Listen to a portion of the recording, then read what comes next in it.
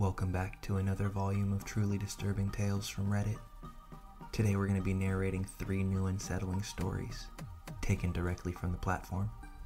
I encourage you all to sit back, grab a snack, and enjoy these terrifying personal accounts.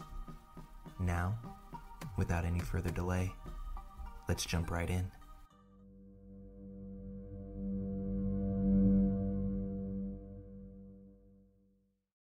Before I moved a few months ago, I was spending time with my younger sister, who had just turned 12. I'm 22 for reference.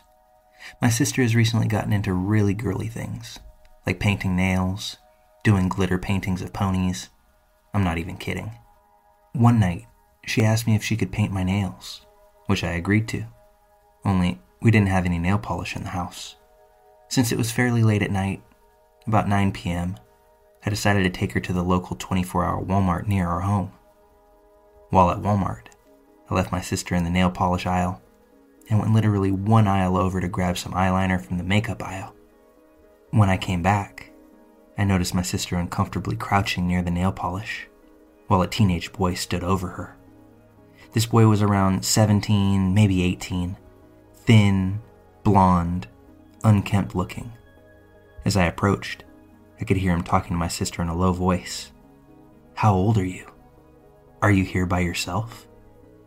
This might make more sense if my sister was a very young child, but she's definitely preteen looking, not young enough to look like she's just lost in a store. I could see that she was staring at him, petrified. Strangers never just approach her out of nowhere and start talking to her. So I walked up and said, "Hey, did you find what you wanted?" while giving the teenager an unimpressed look. Instead of skedaddling, this guy turned and gave me an assessing stare right back. His eyes were very flat and still, but his mouth kept twitching into several versions of the same weird smile. I noticed that he had a really nasty scar on his throat. I stood next to my sister and waited for him to go, but instead, he cooed to her. "How old is your sister? Does she want to hang out too?" Without saying a word, I pulled my sister away, and we went to the other side of the store. I asked her who that guy was, and she said she had no idea.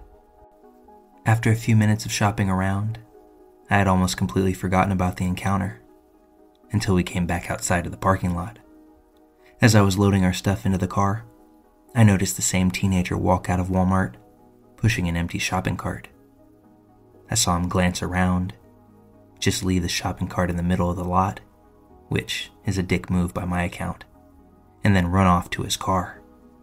I thought he was a weirdo and just didn't give any more thought to it.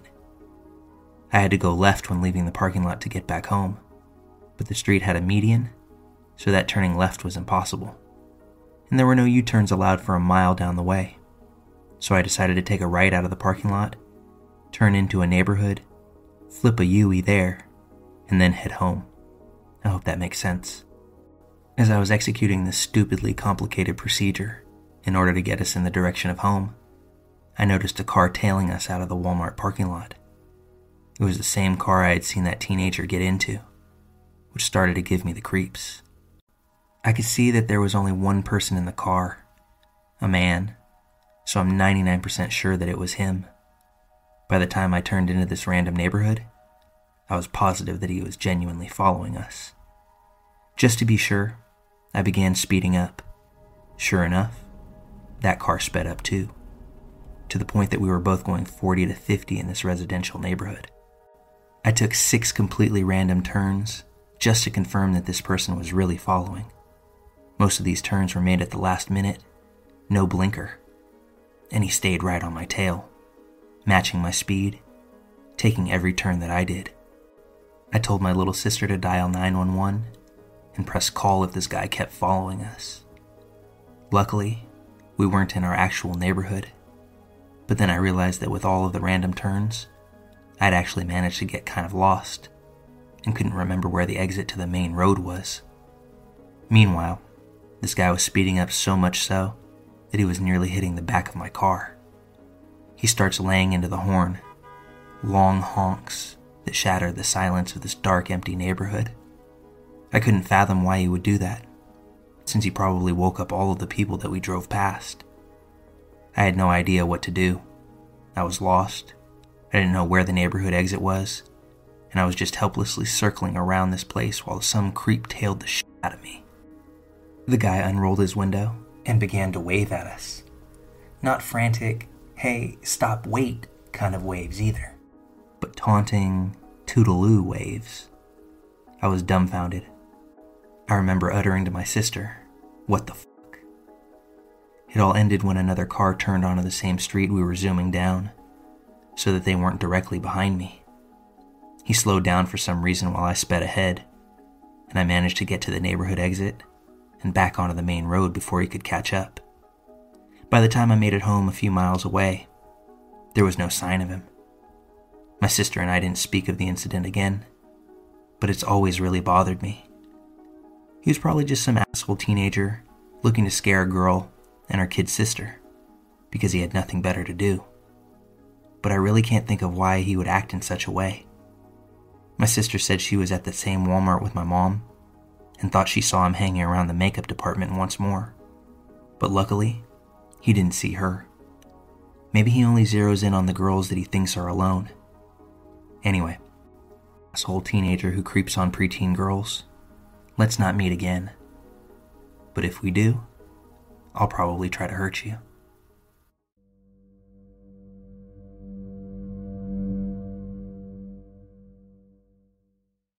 I'm normally a nighttime walker because I have a cat that roams as well.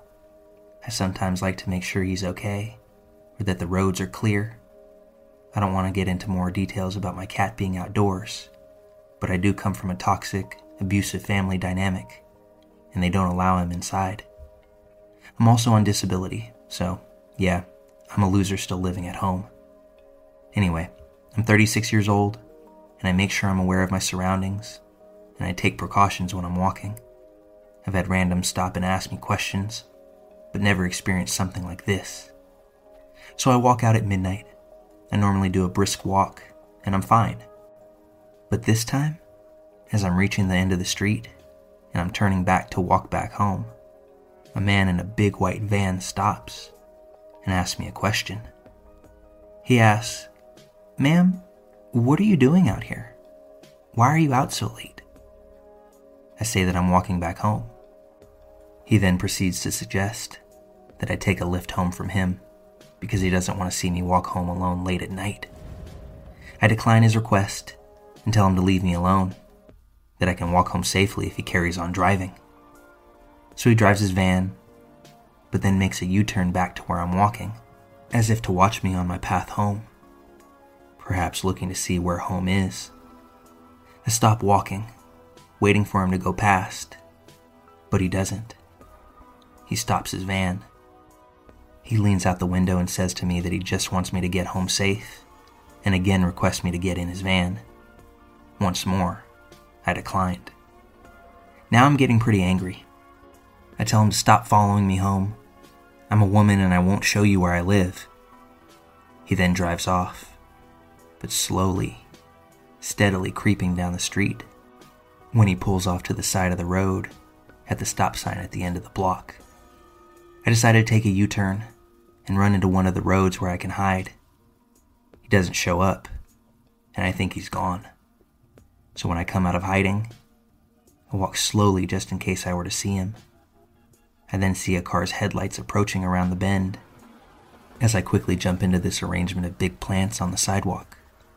I easily duck down, and the driver couldn't see me, but I saw his white van driving real slow past me as he turned onto the road that I had just come from.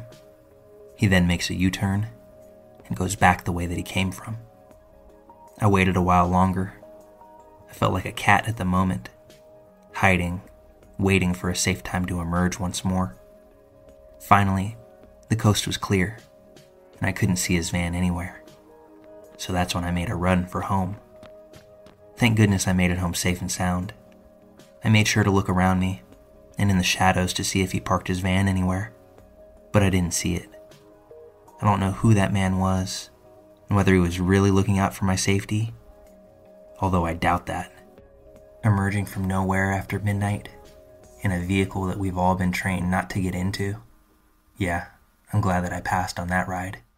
For anyone soon to suggest that this man was just a good Samaritan, looking out for my well-being, well, you weren't in my shoes that night. You didn't feel what I felt. And I have to remind you what our parents told all of us growing up. Never get into a car with a stranger.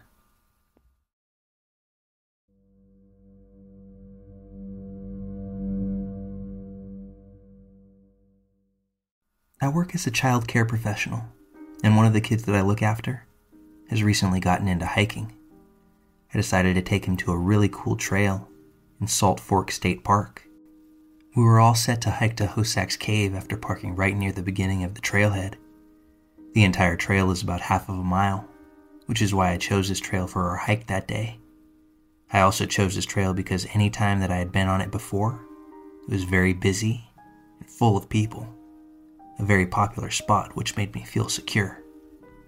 However, this past summer, we had a cluster of severe storms, which caused massive damage to the trail. So to my surprise, it was much more difficult and completely empty when we got there. I wasn't bothered by the trail being obviously empty, because there was a small construction crew working on a bridge that was just barely visible from the trailhead. He was still up for the hike, despite the entire width of the trail being washed out, until it was no more than a foot wide, with a 6 to 12 foot drop off into a creek bed that was solid rock and several downed trees. He's a very athletic kid, and I was confident in his abilities if he was, and he was so excited to tackle our adventure. We made it all the way to a platform that allows you to see the entire cave.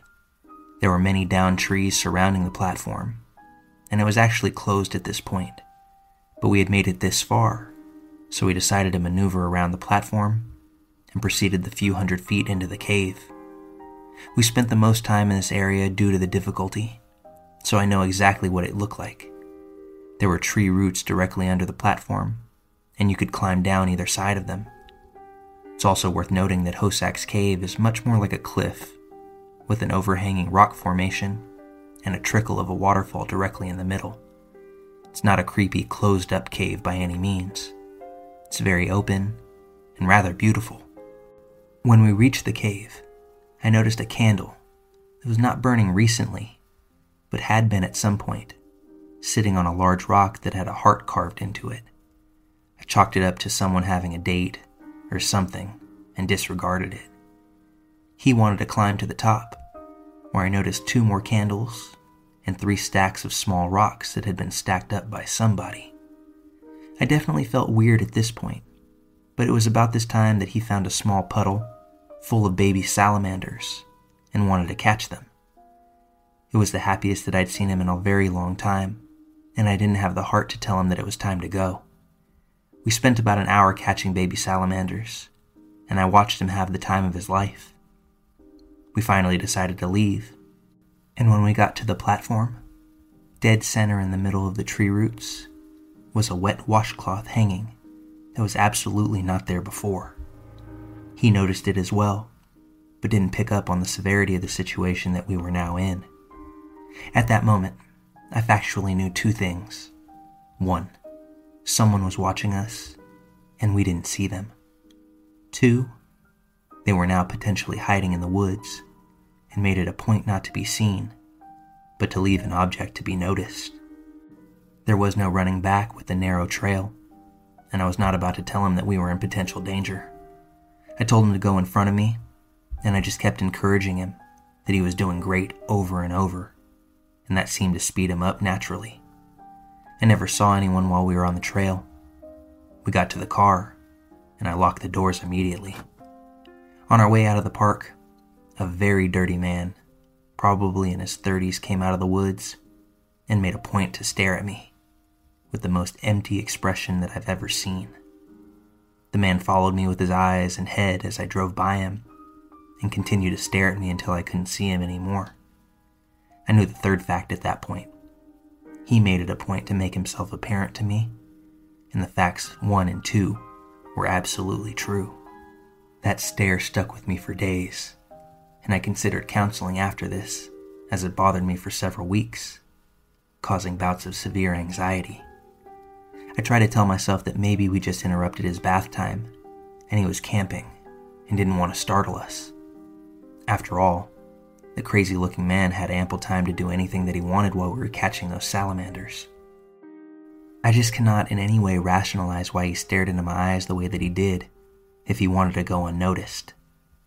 Deep down, I know that it is much more likely that it was a deliberate action intended to scare me.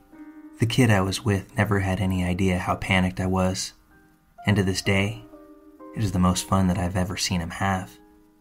He brings it up regularly, and it was a very positive experience for him.